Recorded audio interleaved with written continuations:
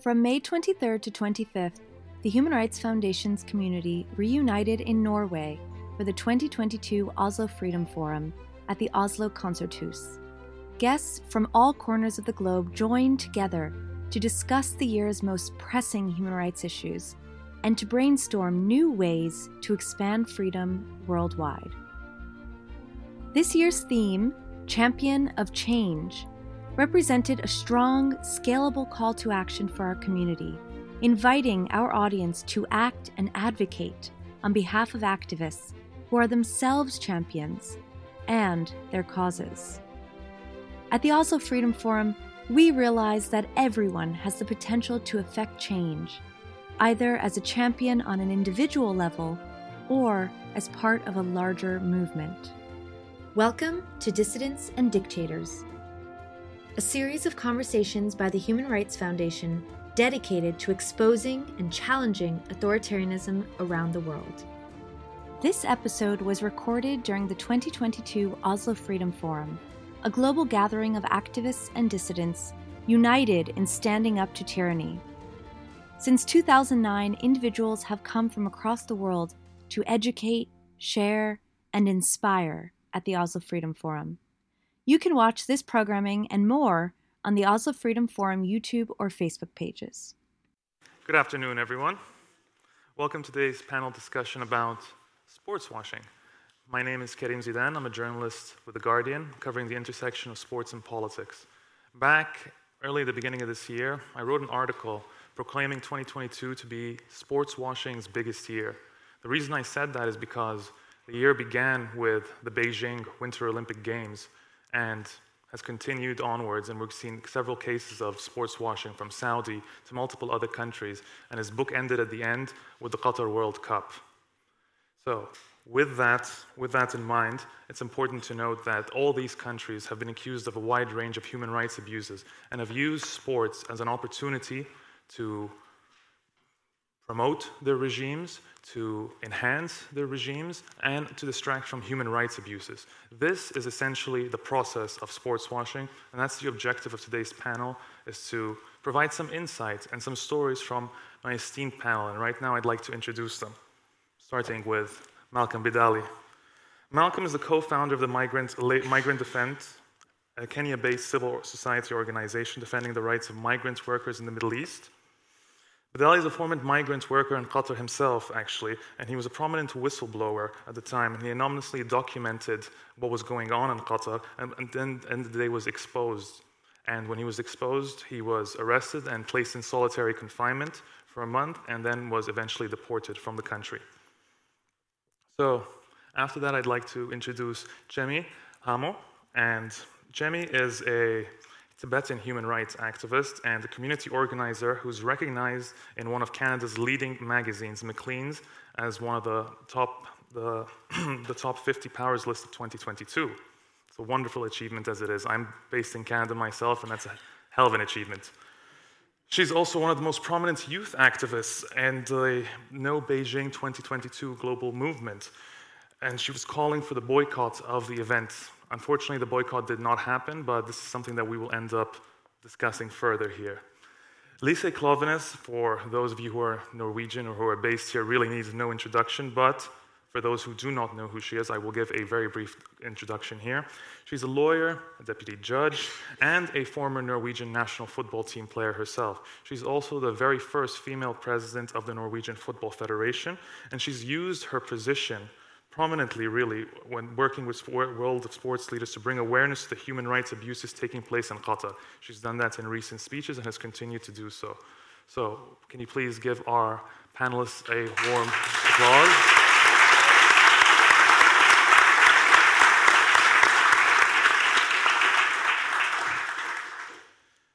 So I'm really excited to really speak to all of you today, and I'm going to start actually with you, Jemi. So, yes. So really, one of the things that caught my attention when I was reading about you was this quote that you had. And this quote was that every Tibetan born after 1959 is born an activist. Mm-hmm. Can you please expand on that and tell us a bit more about it and your process of getting into all of this? For sure. For Tibetans who have been displaced not once, not twice, but many times since we lost our freedom in 1959. I believe that the very existence of our people is resistance. The Chinese government currently is hell-bent on trying to eliminate our identity in every way possible, from the way of our lives, the nomadic way of life, the cultural aspect, the religion, even our language, where it's being systemically displaced or replaced by Chinese language.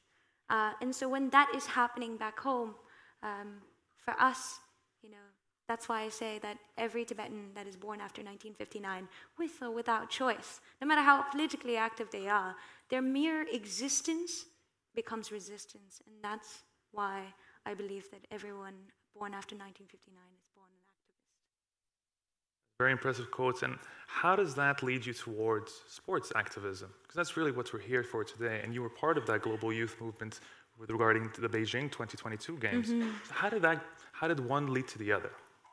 For sure. I think first and foremost, I want to acknowledge the privileges that I have being someone that was raised in exile, because I don't face the oppression that Tibetans inside of Tibet have to face, where there's no freedom whatsoever. And so given that, we've seen in 2008 when Beijing was allowed to host the Summer Beijing Olympics, they made a promise to the whole world that the human rights situation was going to get better. And that was a fake promise. We all knew, especially Tibetans, we knew what was happening on the grounds. And great human rights defenders, specifically like Golo Jimila, who's in our audience today, they were gathering testimonies of Tibetans inside of Tibet, interviewing Tibetans and asking them, what's the impact that this is going to have onto the Tibetans, the local Tibetans during the 2008 Olympics. And even then, the whole community, the international community, did not listen to us. Come 2022, it was again a repeat of that same mistake. China was being awarded this international games, this prestigious games, and what does that do? It's sports washing.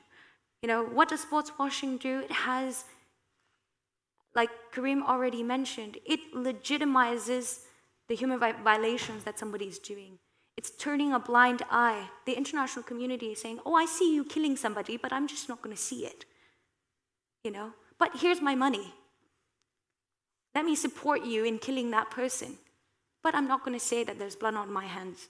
But there is blood on our hands in the international community, because that's not the first time that has happened. In 2008, that happened. And after 2008, when Tibetans inside of Tibet rose in numbers, Tibet was shut down. How often do you hear about Tibet in the news? Prior to, in the 70s, Beastie Boys was having Free Tibet concerts and everybody's like, Free Tibet. Now, how much of it do you actually hear? Because information inside of Tibet is impossible to come out. I don't have access to my family members that are extended beyond my immediate family that is inside of Tibet. Why is that? And so speaking of that, the 2022 Olympics, when it was awarded in 2015, Tibetans rose up and told the international community to wake up. They didn't listen. 2020, before Thomas Bach had a meeting with his executive team, over 150 human rights groups, activists came together, wrote a letter to him and said, you did this mistake in 2008, let's not repeat it in 2022. But they still went ahead. That's why, after repeated attempts of activists and organizers trying to reach out to the international community, International Olympic Committee, to either postpone or switch the games, not allow Beijing to host it, allow some other country to host it, they didn't listen. And that's why we called for a Boycott Beijing campaign. And earlier you said it didn't happen, but I would like to, argue that in many ways we did have many victories, because there was over 16 countries that diplomatically boycotted the Beijing Games, and I think that was a result of the work that great activists like Pema Chömla, who's here in this audience, and many other community members, worked really hard for, because months before then, nobody would have listened to us and said, or even a diplomatic boycott was possible. But because of our organizing, because of the protests that we were able to do in Greece, we had 16 countries at least make this say that they care. Now it's up to us to hold them accountable and to allow them to show us that they care. I actually appreciate you correcting me there and mentioning the diplomatic boycott, because that was going to actually be my next point, that there definitely was a form of a boycott that did take place. Would you consider it to have been effective? Did it change anything necessarily? I think it's important to understand the context. Why is the Chinese government wanting to hold the international prestigious games of Olympics? They're wanting to host it because they want to seek legitimacy. They want to get legitimized, one, in an international context. They want to be seen as the country that is the first country to host both the summer and winter games. They also want legitimacy inside. Chinese people within China are starting to rise. There are queer Chinese dissidents, there are lawyers, human rights lawyers, there are activists, environmentalists, all of Chinese descent who are rising against the government. And they see that as a threat. And so they need their own people to buy their narrative, saying, no, we're actually making China a great country, right? And how are we doing that? Because they're able to host these prestigious games. So they're just really trying to host a grand carnival and just do a magic show for the people, right? And we allow that as an international community to happen, right? So with that said, if that is the intention of the Chinese government, when we do diplomatic boycotts, or when we even speak out on an individual level, saying China doesn't deserve to host the Olympics, or right now, China must be held accountable about the Tibetan people inside of Tibet, that hurts them because somebody cares. And those diplomatic boycotts, even if it was just words by governments and athletes still got to play, people got to hear about it. Why is our government, pursuing a diplomatic boycott? Norwegians, Estonians, who may have not even heard about what's happening inside of Tibet, are considering, why did our government diplomatically boycott the Beijing Games? Well, it's because of their treatment of the Tibetans, their treatment of the Uyghurs, and all of the other things, the long list of human rights violations that China has been committing for decades. And we can really move on from China and the human rights abuses that it's committing to Qatar. And Malcolm, I'd like to lead into you next. One of the things that's been spotlighted since Qatar won the right to host the Games in 2022 has been the migrant crisis and the labor crisis and the exploitative and abusive labor that's been taking place, primarily surrounding the construction of World Cup sites, though we can add anything that's taking place right now in Doha, from the building of hotels to roads, etc. Can you please explain this a little further, talk to us a bit about it, and share some of your experiences when you were in Qatar? Can you please repeat the first question? Well, the question really is, since we're talking about the spotlight of human rights abuses and migrant labor crisis that's taking place in Qatar. Can you expand on that, please, for us, and then talk about your experiences as well? Okay, so first of all, glad to be here. Shout out to Human Rights Foundation for bringing me here. First time in Norway. Okay, so the migrant situation is not as black and white as many people make it out to be. Most migrants typically start out, trying to get a better life for their family, just to change the living conditions. They have, school fees for their children, all these things, family support, all those things.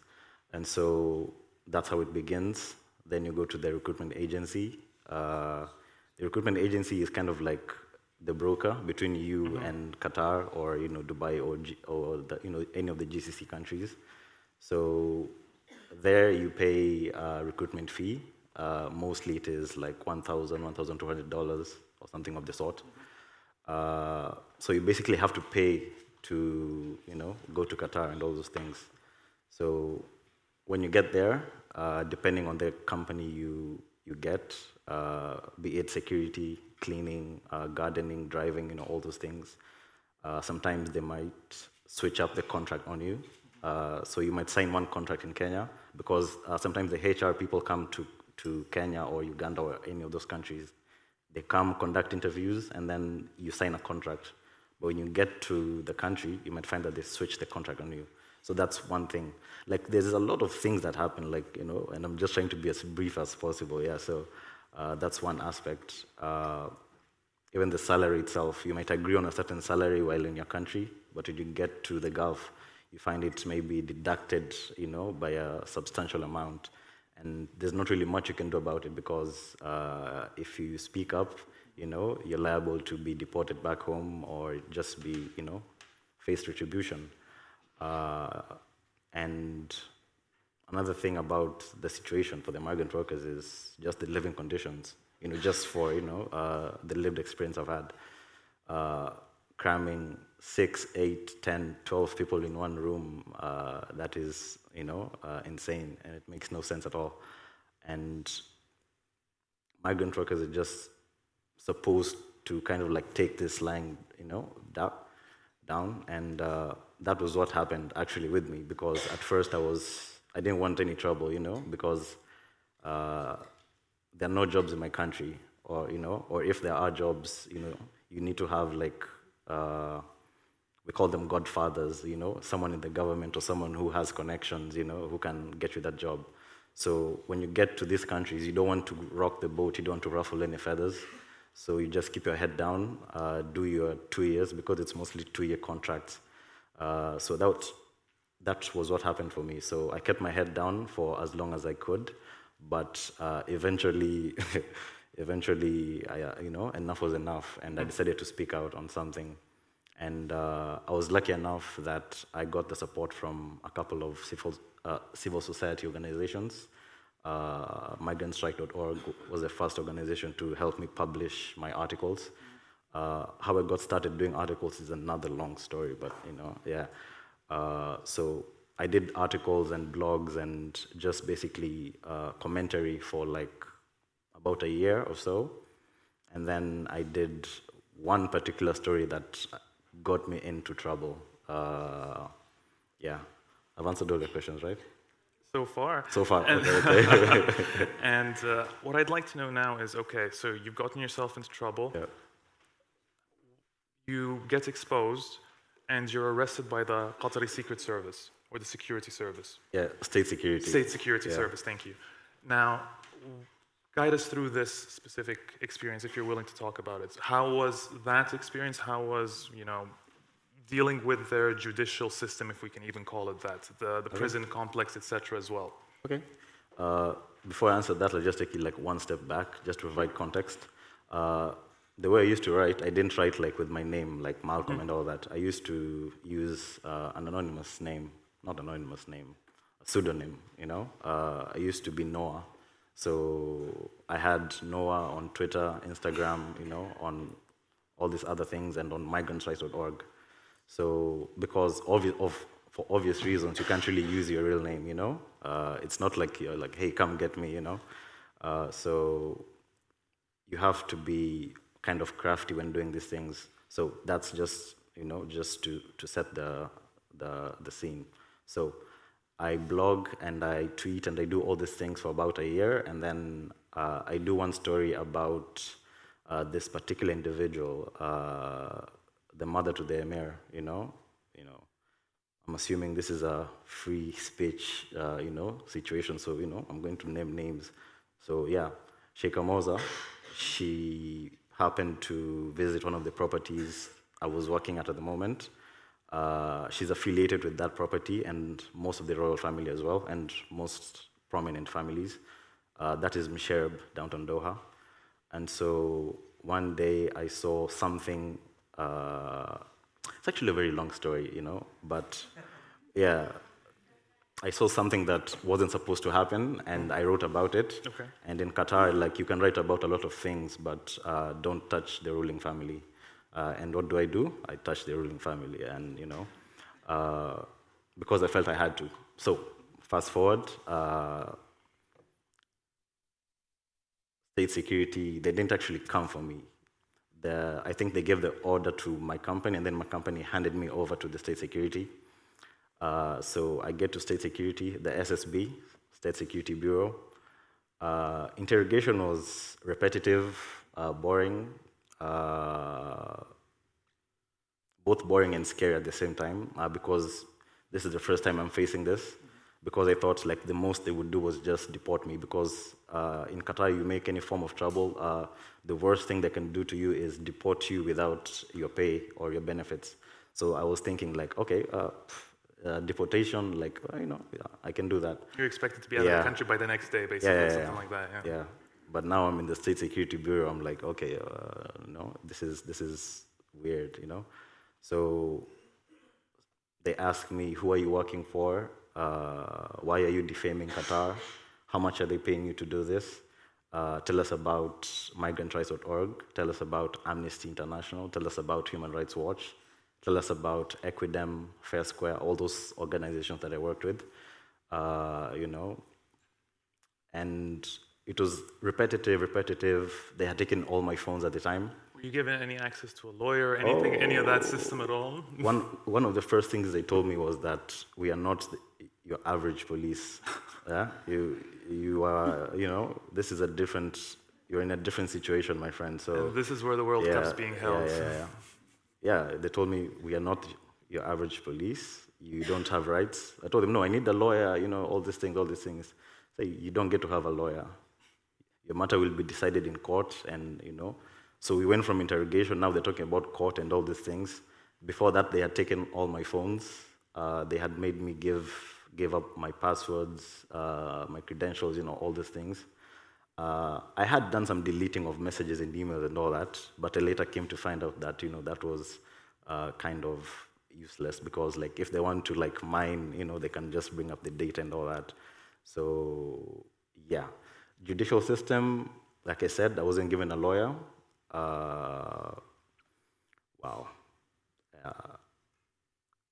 Free speech, right? The Kenyan ambassador, the then Kenyan ambassador came to see me. I told him that I didn't have a lawyer. They were supposed to provide a lawyer, because that's what an embassy is supposed to do. It's supposed to take care of your citizens abroad. They did not do any of that, So when I went to the prosecution, the prosecutor was beginning to cross-examine me or question me. And I was telling him, okay, you're the prosecutor, okay? I've watched enough movies and series to know that I need a lawyer. And he tells me, okay, did you come with a lawyer? I told, no, I didn't come with a lawyer. He asked me, did your ambassador come to see you? I tell him yes. Did you ask him for a lawyer? I say yes. Then, since you don't have a lawyer, let's proceed. And we proceed to do all these things. And, I was made to sign a confession in Arabic. Like I said, it's a long story. Like, all this is a long story. I'm trying to be as brief as possible. So the judicial system is just... But luckily enough, ILO and ITUC stepped in. They provided legal services for me. And I got a lot of support from the Qataris themselves, the citizens. You need to understand that the Qatari government and the Qatari citizens are two different things. I think that's a fair point to say generally about authoritarian regimes as well. The people are not the governments in charge, and for the most part, people who live. I mean, I'm from an authoritarian country. Well, not Canada, but my original country, Egypt. So, I mean, that's for debate wherever you want. But wherever you're from in an authoritarian country, for the most part, you really don't have. You can't speak out. You have no say in what the government does. So this is pretty much what you're talking about here, right? Yeah. Yeah. And one thing that actually caught me off guard was a letter that was written by students, faculty, staff, alumni from Qatar Foundation. And this was just like students, you understand. It got like, I think, 240 signatures and all that. And they wrote it to one of the members of the ruling family, demanding that I be given due process. And they actually said that I embody the values of Qatar Foundation. And they were even puzzled as to why I was being held, because I was just like telling the truth. And the government was trying to kind of fix the story that I was spreading lies, defaming the country and all that. But in all my writing that I've ever done, they could never prove that anything I said was, not true. Like, everything I wrote was true because I've lived it and, I've done all these things. I've answered your question, right? Yes, you have. Okay. Again, for now. Okay. But I'd like to move on to you, Lise. You are one of the very few football federation heads who has spoken out, really, about Qatar. Why did you choose to use your position for this specific topic? Yeah, it's a complex and a simple answer. I was told to do so by the members of the Norwegian Football Federation. We had a debate in Norway, a boycott debate, which ended up with a vote actually at extraordinary Congress, where the grassroots of Norway had a big debate and it voted for not boycott, but 26 initiatives that we should follow. Work towards FIFA, works toward our own system to avoid sports washing. And it was also, I don't know what the English word for, a suggestion coming from the bench, that you come a suggestion at the Congress, which were voted on as well, was that the president, which was not me then, and I was never planning to be a president either, I was the technical director, sports director, was had to go to the FIFA Congress to criticize FIFA for the award of World Cup to Qatar and for the conditions now that they hadn't followed up on it good enough, and also on the corruption situation in FIFA. So it was a march order from the members. And I also felt that very strongly when things were difficult before holding the speech. It was not easy situation. I was new president, first Congress, a lot of obstructions.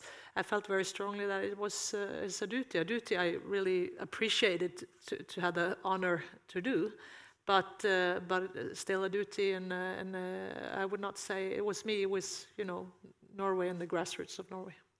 That's a very interesting thing that you say, that it was a grassroots movement. Does that suggest that sports washing is a commonly discussed topic here in Norway? Is it a prevalent topic? Is it something people take seriously? Yeah, it's been a process. We've had a very steep, I would say, from the federation. I worked there for some years now, but I spent my life in football, so I've been part of the federation as a national team player, also critics. I worked as a TV pundit and I saw the federation from the outside, FIFA, UEFA.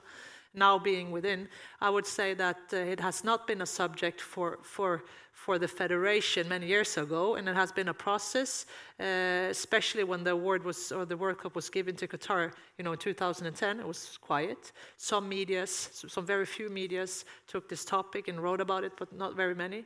And then some years after, when debate started to arise also in Europe, and FIFA acknowledged more responsibility for the human rights situation, not just the arrangement, 2015 going forward, it started, slowly to increase intensity. But I would say when it really took fire in Norway was after the Guardian article in 2020, it must have been, and then really, pushed the federation. It was a very difficult situation for the federation because we were caught off guard, if I can say it like that, and because it hadn't been a topic at the congresses. Of course, it should have, but it hadn't, not once. Even though the president and the board had done a lot of things, from 2015, visiting Qatar and so forth, it had never been a debate, it had never been a part of the democratic discussion, which it of course should. So it was like not from zero, but from a bit low level to, extraordinary Congress. So a very steep learning curve. We did our mistakes in the process as well. But it ended up with, I would say now that it's something that the federation and the members are, very agreed upon, that we should engage in. And we're also obliged to. We have the 26 initiatives. It's not only the World Cup, it's general.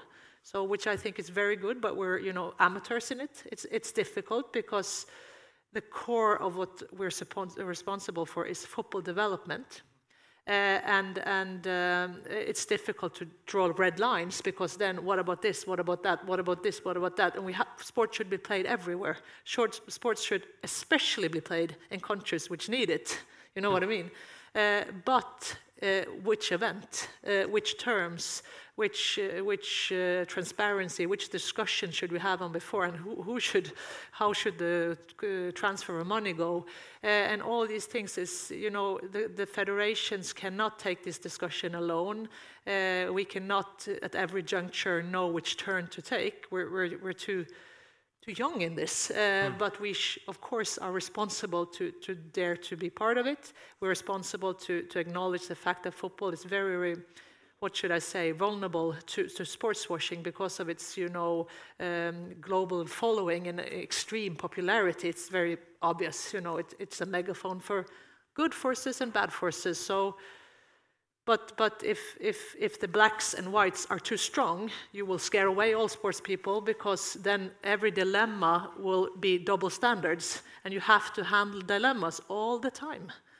You also have to in your work. It's true. Every situation is different and has to be taken with its own context. You're absolutely right. But you did mention the vulnerability of football to sports washing, and it's true. Sports washing in itself is evolving and is developing, and there's a variety of different ways. Okay, you can expand beyond hosting the Qatar World Cup and go into the fact that there are various monarchies and authoritarian regimes that are flat out purchasing football teams. Very prominent Premier League football teams. I mean, there's Manchester City. Saudi Arabia just bought Chelsea. Pardon? Newcastle, yes. Lots of football fans here. Yeah. Thank you for that. Thank you very much, Newcastle. As we're seeing this occur more frequently, and we've even had Saudi Arabia go to individual people. Now you have Leo Messi being a tourism ambassador for Saudi Arabia. Do you think football is really going to continuously be prone to this sort of corruption, or is there something that can really be done to limit that? You mentioned that Norway wasn't interested in a boycott when it came to the World Cup, but what can really be done actively to pursue this other forms of sports washing in football? Yeah, it's of course a very good question with not, one answer. I do think, first of all, we have to go into the scene, to adapt to the dynamic discussion, not be like here and we are not in this discussion. And that was, why I was also honored to have the duty to go to the FIFA Congress, because a lot of federation has spoken out towards Qatar award, but not in the bodies, not at congresses, not face-to-face with people, and it was also very difficult. You're also afraid to be disrespectful. It's a different country, it's a different situation, and you should also be humble. But it is difficult because so many wrongs have occurred. So I do think the first step is to have an attitude discussion. To have pressure. To pressure. Gets results. But you cannot fix this problem with only regulations, because then, as a lawyer, I must say, regulation has its limits. You will always have too steep regulations. Then we will try to find something else which will be just as bad, but legal. So you have to work, with the whole, diagram of things. That it's regulation. Of course, you can try this and that. You had the financial fair play, and now they try something else in UEFA. But that will not get us to the goal. Neither will boycott, but the discussion is very rich, I think, and important. So in the end, we need, leaders with, knowledge about the subject, like you tell us, and you have done throughout this year, not knowing it, I guess, because you were a big name for us throughout the boycott debate. It, Håvard and the guys.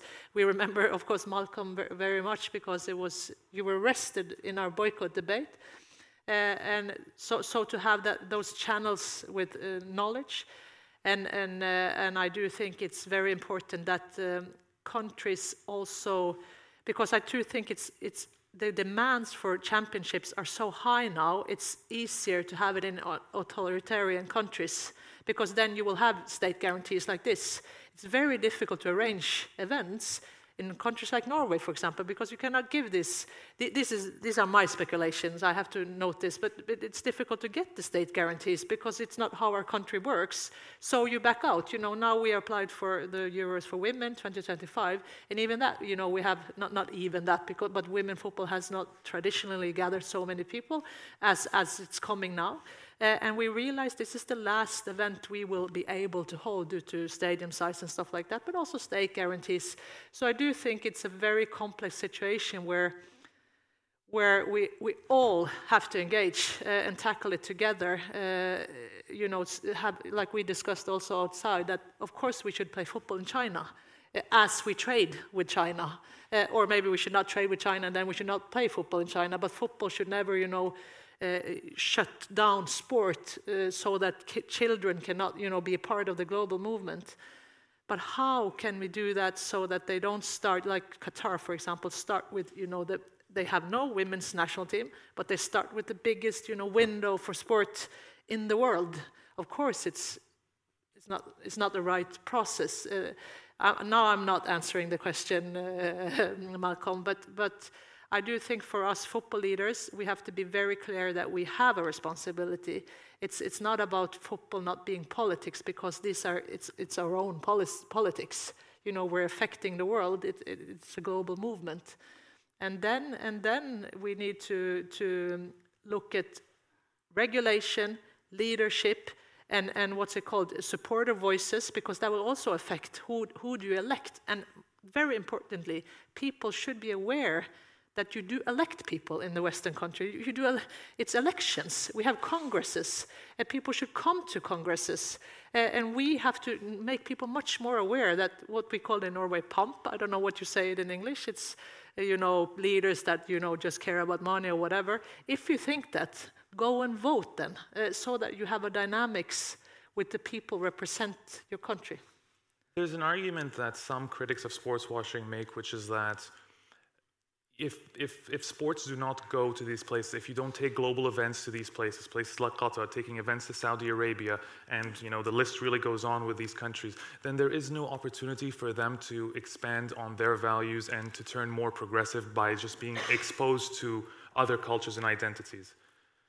What do you think, Jimmy, about that kind of statement? Reflecting on the first question that you even asked about this idea of activism, I think every one of us that is present here, by every move that you make, it's inherently political. There's a saying that if you're not part of the solution, you're part of the problem. And similarly, when you're silent, that is also complicit.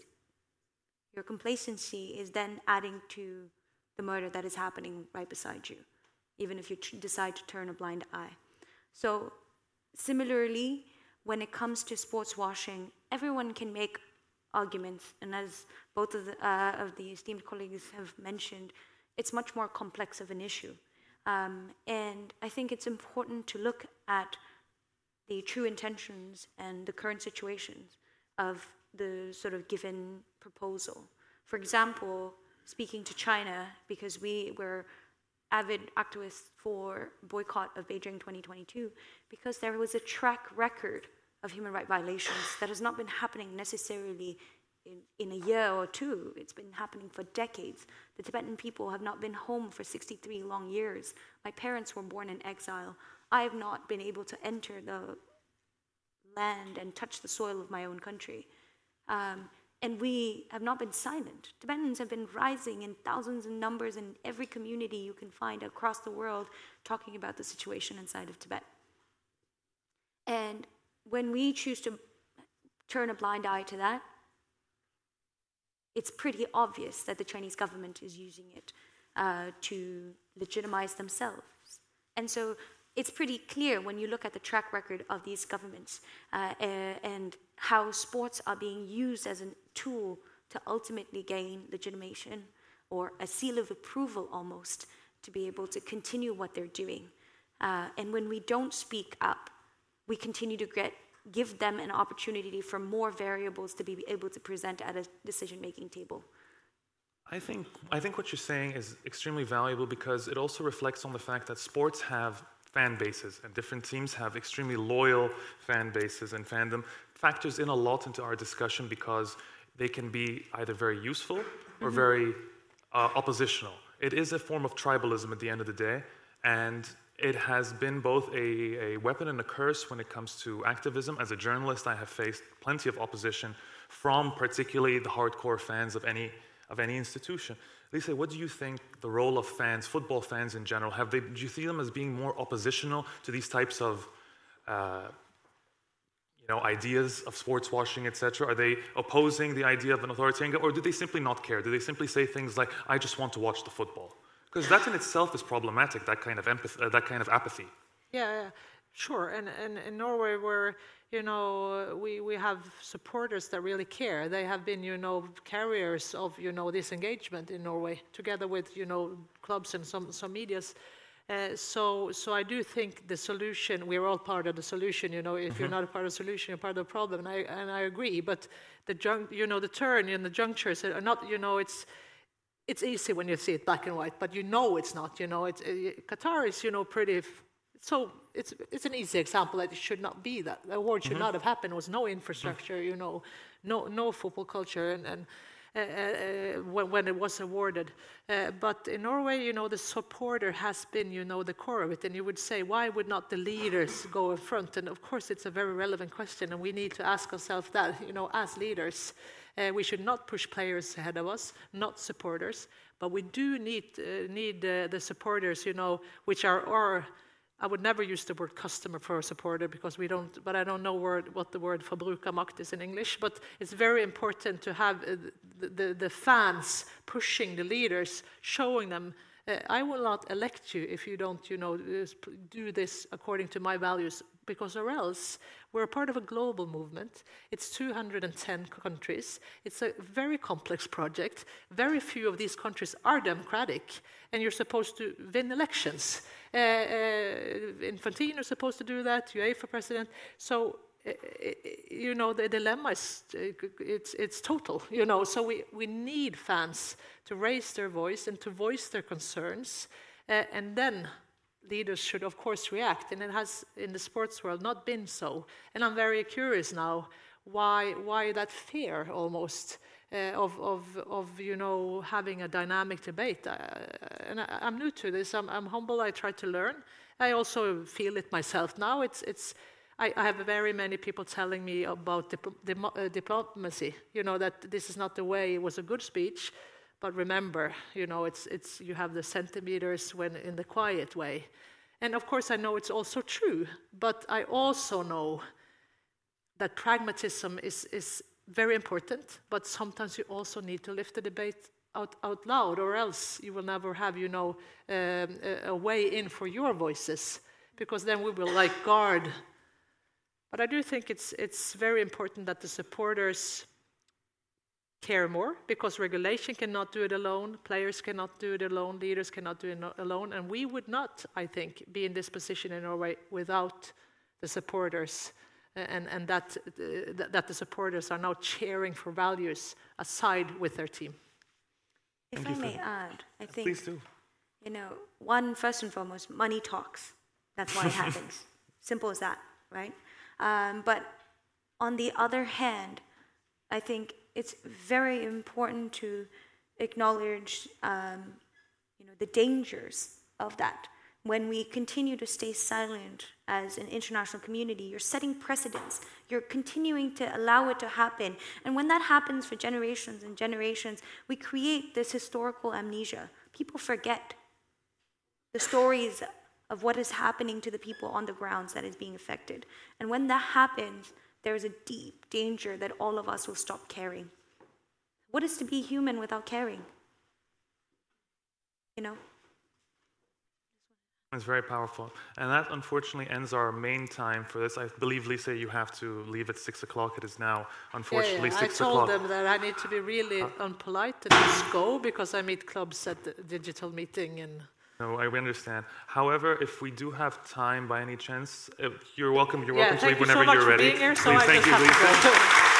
Thank you so much. Pleasure meeting you. That was wonderful.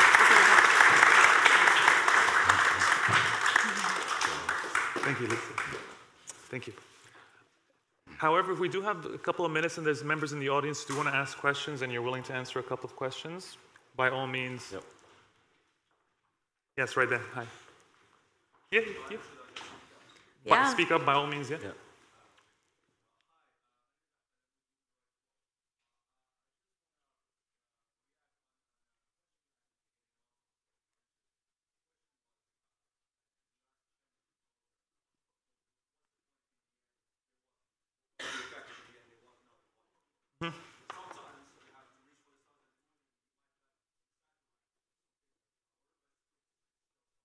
Absolutely.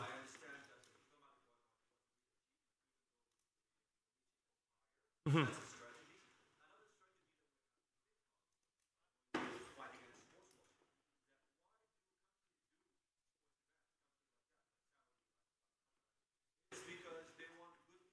course. Mm-hmm.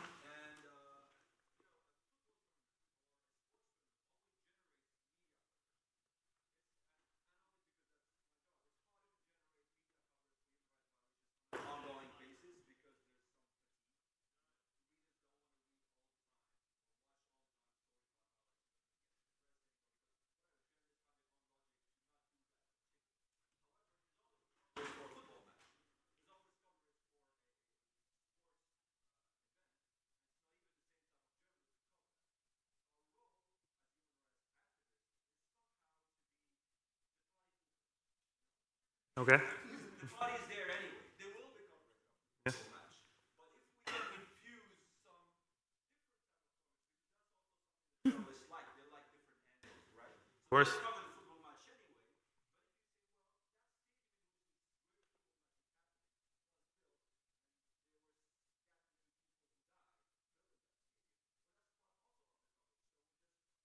Leverage the opportunity of sports, Certainly. the conversation back onto something.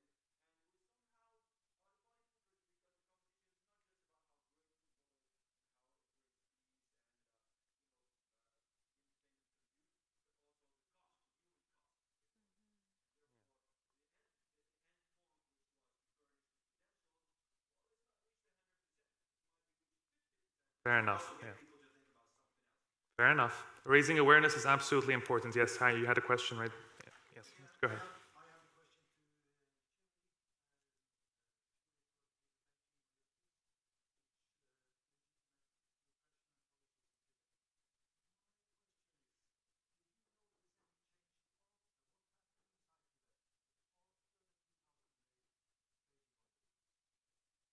Yeah. Of course. As I said earlier, Tibet was completely shut down. How often do you hear about Tibet in the news? You know, Tibet is a media black hole. Sending information out of Tibet by phone or WeChat is more dangerous for them than, you know, engaging in protest. I'll talk about this tomorrow, but there's, you know, Yishi Chudun comes to my mind. Yishi Chudun is a medical doctor who protested the 2008 Olympics, and she's still not home. We still don't know about her whereabouts. Thousands of political prisoners have been detained, have been gone missing, their families are missing. That's because of the international world that, you know, stayed quiet during the 2008 Olympics. There's a grid system, a Orwellian state grid system inside of Tibet where everyone is getting tracked. There's face recognition technology, you know. There's also Lhamo who actually died in prison for sending money to her family members outside of Tibet. That was her crime. She was detained and then tortured and beat to a point where she passed away.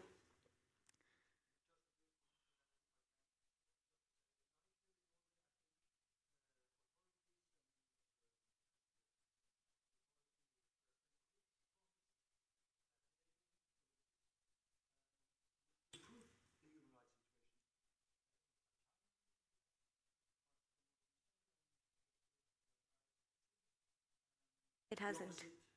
Of course, completely. And we said that earlier, right? It's like 2008 was your testing ground. If you really thought that China was going to change, and China actually made promises. They said, I'll make a deal with you. I will make it better inside of Tibet and inside of all of these areas. And they didn't follow up. They lied to your faces, and yet you still choose to give your money to them. Why? What's wrong with us? You know, and if I may just respond to earlier Human Rights Watch, you know, let's make human rights sexy. Let's do it. Let's make it attractive, right? How about having a football tournament that becomes at the world stage celebrated for human rights champions?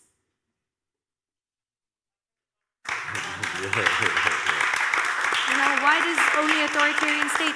We've created the precedents for only authoritarian. At one point, Lisa even said, right, it's almost easier to host these large-scale football tournaments for authoritarian states because they don't have to go through the bureaucracy.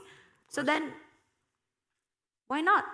Let's create our own version of having fun. I'm sure regular citizens like you and I who care about human rights also enjoy a nice game of football or soccer, a basketball, whatever it is that they want to watch without feeling like there's blood on their hands for watching a game and cheering for their favorite team.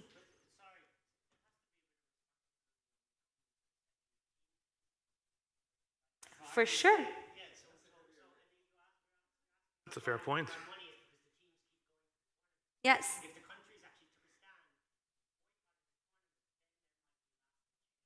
For sure. Absolutely. Completely agree. That's the One boycott, second, BJ. Hi, go ahead. Yes. Yeah. Yeah.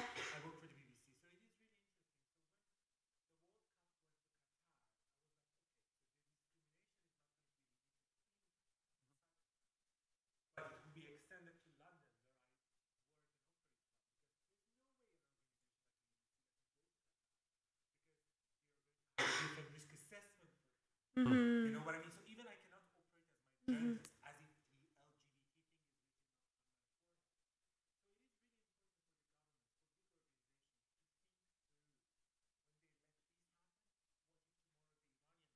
is Yep. to have World Cup. What if the Taliban all of a sudden becomes interested? I have no doubt. In Iran, women cannot go to Yes. stadium. In Afghanistan, women The cob. I should have leave home. So what if tomorrow, in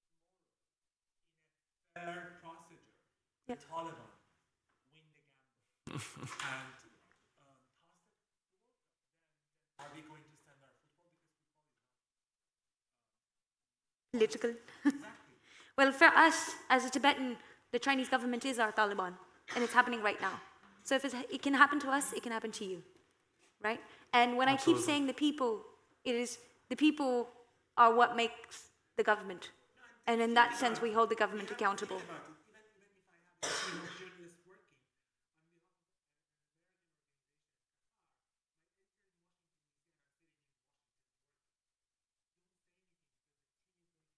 Yeah. inside Doha.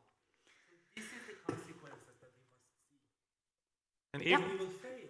even if the government itself, like Qatar, could tell you, well, all LGBTQ plus people are going to be perfectly safe in Qatar, are you going to believe them? Is that something? Can you take, based on what the Look at stories feng Malcolm shui. has told us today, based on the story he's told us, can you actually take what they say at face value anymore, or ever in the first place? Pardon? Of course, you have to always factor in that they will never allow nationals. They just say foreign, non-Muslims. So if I There was you born go. as a Muslim Yeah. and my name is Ali, I must operate and act as Muslim. Otherwise, goodbye. Yeah, And there you go. even that, I don't think, is actually any reason to talk about it, because look at Peng Shui, how Yeah. she was completely silenced. Absolutely. And we're talking about these IOCs, we're talking about the safety of athletes. That's what they told us when we were asking for them to boycott the games. They said, oh, we're scared about the athletes. Athletes shouldn't speak out. There's danger in their lives. Okay, then why are we sending our teams there? Last question up there. please. Hypocrisy. Of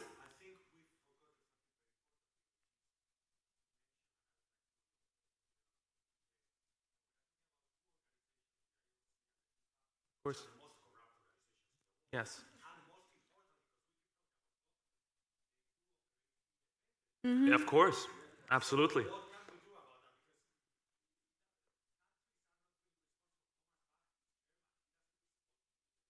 course. Well, I mean, they operate almost as a mafia, yeah. Yeah. What do you think? Malcolm, Yeah. you want to add No, anything? no, I can only speak about FIFA. FIFA in Qatar has been a disgrace. It's been a disgrace. It's about 6 months, I think, to the World Cup, and people are still not getting paid. People are still living in, people don't get paid. People delay. We've had strikes. We've got journalists covered a lot of strikes in Qatar. People are demanding their salaries and all that. Sometimes they choose to delay your salary, so you can work in January, but you get your salary in March. And that time, maybe let's say you've borrowed money to pay the recruitment agent, and the money you've borrowed it from an informal institution, so the interest is way higher. So every time they delay the payment, the interest goes up. So you're caught in a loop. So that is if they decide to delay. So if they decide not to pay, you understand? So your family back home is the one who will pay. So that's one thing. So non-payment. They don't even look into, for example, the living conditions of the migrant workers. If a foreign journalist or an envoy of that thing comes to visit Qatar, they will take them to a model accommodation. Like, look, they have a gym, they have this, they have good food. But no, bring them to the other side. There should be some proper tours of the accommodations there. Migrant workers themselves don't even have the privilege of a normal life. It's like they're, I don't know, like aliens, alienated from the rest of the thing. So my point is just about FIFA. It has been such a big disgrace. Where's the camera? FIFA. Do better. If I may just add to your question, I think, what can we do about these independent organizations? If they're independent, I mean, all of these entities that are so-called independent, why do they host games? Money talks. And then it goes back to the same question, right? Who gives them the money? In many ways, and it's not easy to just throw the responsibility on us, but if every single one of us who went to watch the football game is there chanting free Tibet, they can't shut down the live game, can they? Right? And if it wasn't just the activists, the Tibetan and Uyghur and Hong Konger activists in Beijing Games or the Olympic torch ceremony making that call for boycott Beijing, and if it was all of us calling for that, would the games still continue? No, not necessarily. And so I think there's a way for mass mobilization to happen to hold these independent entities accountable. If no one is attending the football games, doesn't matter if it's LeBron James, basketball game's not happening. You know, their contracts of millions of dollars is cut because they're not bringing in the viewers. And who are the viewers? It's us. And then we have so much power to be able to hold not just our government accountable, but also media. And for us, you know, when we were organizing about the Beijing Olympics, NBC lost millions of dollars because they had actually the least amount of viewers. And so earlier we talked about diplomatic boycotts, but I didn't get to tell you about all of these other victories we got. Absolutely. You know, in terms of the viewership. In Canada, where I'm from, more than 50% of Canadians actually voted for a full boycott rather than a diplomatic boycott. Why is that? That is true. Because people are starting to care. They know that their money talks, and they're willing to put it where it matters. And they're willing to walk the walk instead of just talking about human rights. That's a great point to remember, absolutely. Thank you so much to both our panelists here. Thank you very much, everyone. Thank you, folks. That's it.